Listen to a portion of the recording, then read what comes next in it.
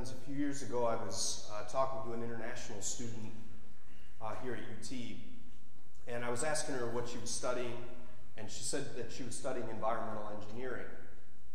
And I said, what are you interested in that area? What do you look? And she said, I'm really interested in this concept called desert greening.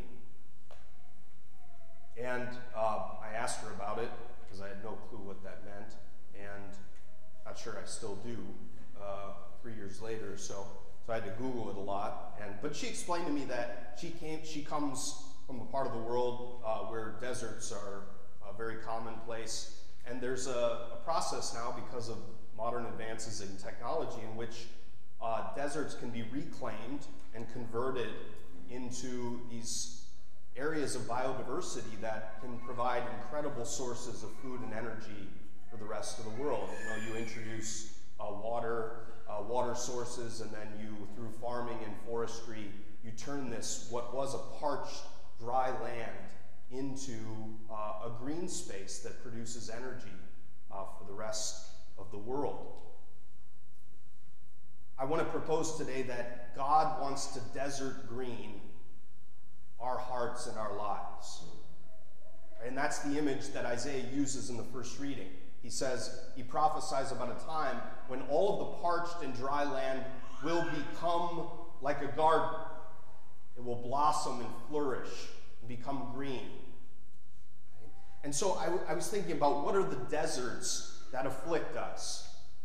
I want to talk about 3 different types of deserts that Advent puts before us and proposes before us. And then specifically the type of patience. Patience is the virtue that our second reading, James, gives us. He says, as a farmer has to be patient with his crops, so too do you have to be patient with God's timing and with yourselves. Right? And so I want to propose the kind of different kinds of patience that are required to navigate through these 3 deserts. The first desert is the areas of life that may never get totally green in this world.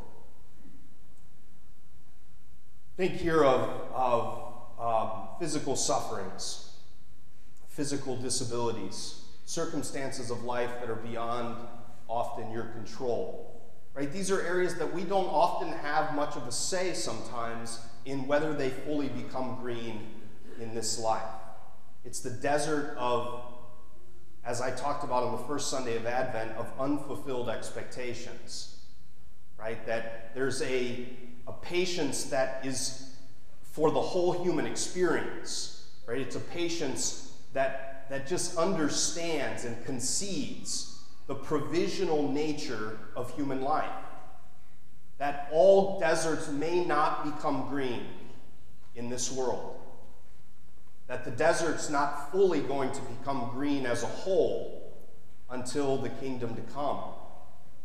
Right? And so we see, even in Isaiah's prophecy, this kind of layered approach, because even when Jesus, the Messiah, came, right, Isaiah says that all the dead will be raised, and those who are blind will be able to see, and the deaf will be able to hear, and there'll be no more weeping and sorrow. And Jesus certainly hints at that in his public ministry by healing the blind and the deaf and raising the dead to life.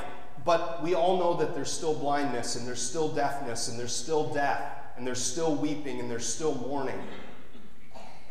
That will not fully be green until the kingdom to come.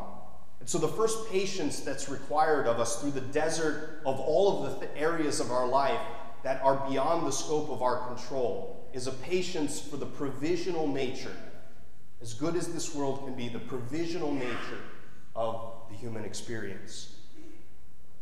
The second desert I want to call the deserts of our sins.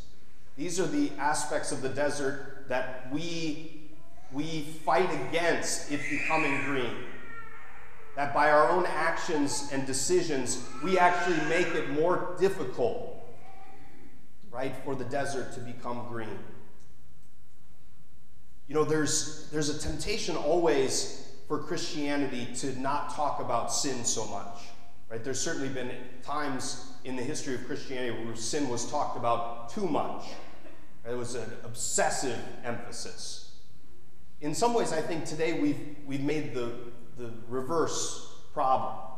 Right? We don't talk about sin. Right? We like to say just kind of, you're fine where you're at. But it's hard to read the Gospels and kind of sit with that view, because Jesus and John the Baptist, right? John the Baptist is the figure that's put before us. That's kind of all he talks about, is repent. You know, you're spiritually sick. As I talked about last week, John the Baptist is on the scene to just tell the bad news. Like, you're spiritually sick, you need Jesus, you need God, you're not as healthy as you think you are, right? He's there to remind us that we are doing certain things that are making the greening process of the desert more difficult. So he says repent. Repent's from the Greek word, which means literally to change your mind. Right? And it's really hard to change our mind. Right? Because we're inundated with another whole worldview all the time. Like, I think about this even as a priest. It is hard for me as a priest to keep my mind focused on the divine things within the world. Right? Because I'm so inundated with a view that says that this world is all that there is. And all I should do is chase material pleasure and sense pleasure and power and honor and reputation. Like, that's what I should be interested in. That's like what I consume like most of the time. And it's hard to change my mind constantly and say, you know what? The Christian worldview is to see where God is operative in all this.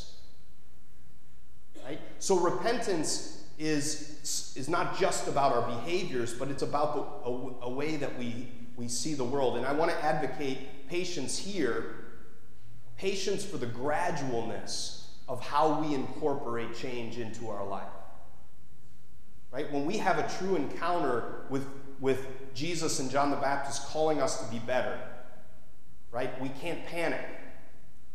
Right? This is sometimes what happens, or a lot of my time, you might say, spent with college students is like they want to change some things about their life that they don't think are in sync with living a Christian life. But they've sort of been inculcated and inundated with the other way of life their whole life. And so that doesn't get stripped away overnight. That's a process. And we have to be patient with the gradualness with which we're converted in the heart and in the mind.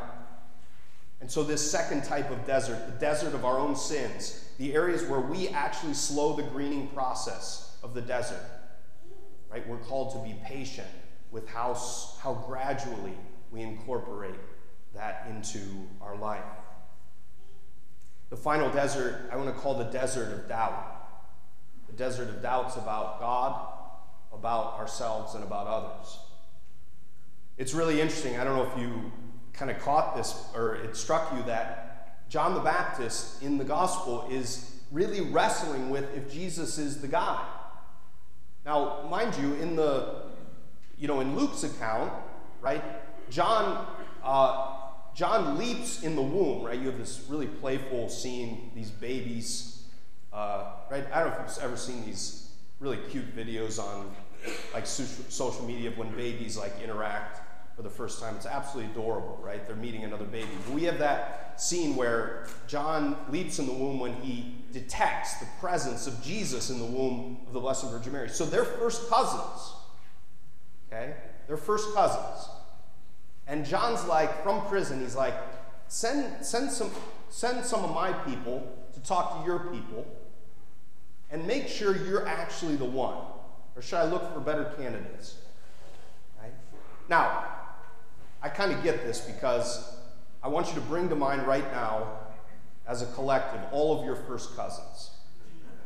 All right? You're probably going to see a lot of them over the Christmas break. Are any of them a great candidate to be the savior of the world? Like, I love my first cousins. Love seeing them, but there is not one in that bunch that would be a great candidate to be the savior of the world. So I would think, like, you're telling me my first cousin is the savior of the world. I'm not buying it. I need to ask some deeper questions about this reality, right? So he has doubts about the identity of Jesus, right? We have doubts about ourselves. We doubts about our own goodness, about our self-worth. Sadly, and some of you may have read this or known this young man. Yesterday I visited this celebration of life for Zach Barden at Wildwood, who I grew up playing tennis with. And again, the second person in the tennis community that took their own life within the last year. And I just, that stuff just kills me, right? And again, self-doubt combined with obviously mental illness and other things that could have played a role in all that. But it's like that level of self-doubt, of not believing that I'm worthy, not believing that I make a contribution to the world, that if I didn't exist tomorrow, no one would notice, right? Those kind of self-doubts. That's a desert. It's a deep desert for many people. And a desert about our doubts about others, whether others can change, whether others can be lovable, whether others can ever meet my expectations, right? These are all deserts that we experience. And again, I want to put forward patience, right, as the model. Patience with God. God can handle the big questions, whether it be John the Baptist or Job or any of the other figures who pose God really big questions. God can handle those questions. Often in my own life, I found that when I've doubted certain things about the Christian revelation, and I kind of panicked about them. Like I was like, oh my gosh, I have to resolve this right now, or else like I have to cease being a Christian. Right? I would panic. Right? And what I often found is that over time, with more lived experience, with talking with wise people in the area, with thinking through it some more, giving it some time, oftentimes those doubts did resolve themselves, or I could integrate those questions or wrestlings with other things that I came to believe to be true. And so patience with ourselves as we wrestle with the bigger questions of God. Patience with ourselves in terms of our own self-doubt.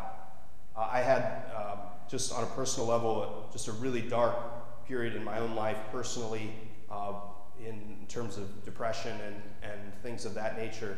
And it took patience, and it took a huge network of people to help me through that time, to get me to a place many years later where I can't even imagine that I was there.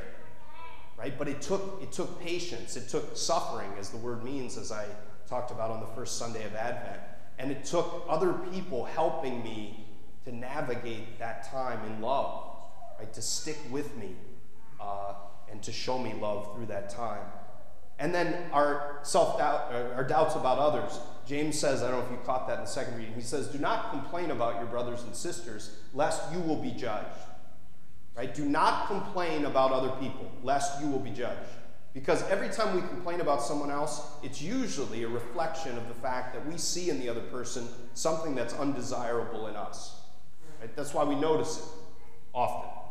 We notice in others imperfections precisely because they reveal often some imperfection in ourselves. And so do not complain. Be patient with others as God is patient with us. So the desert of doubt, of doubts about God and self and others. So friends, I want to propose on this third Sunday of Advent this incredible phenomena that modern technology has made possible of desert greening, the turning of arid areas into blossoming green areas that produce goods for human beings, right? That's a really new phenomena that's made possible by modern technology. God's been doing this for a long time. God's been doing desert greening for a long time. Some of that greening may never be fully realized until the life to come. Some of that greening is slowing because of our own sins that we need to repent of and convert from.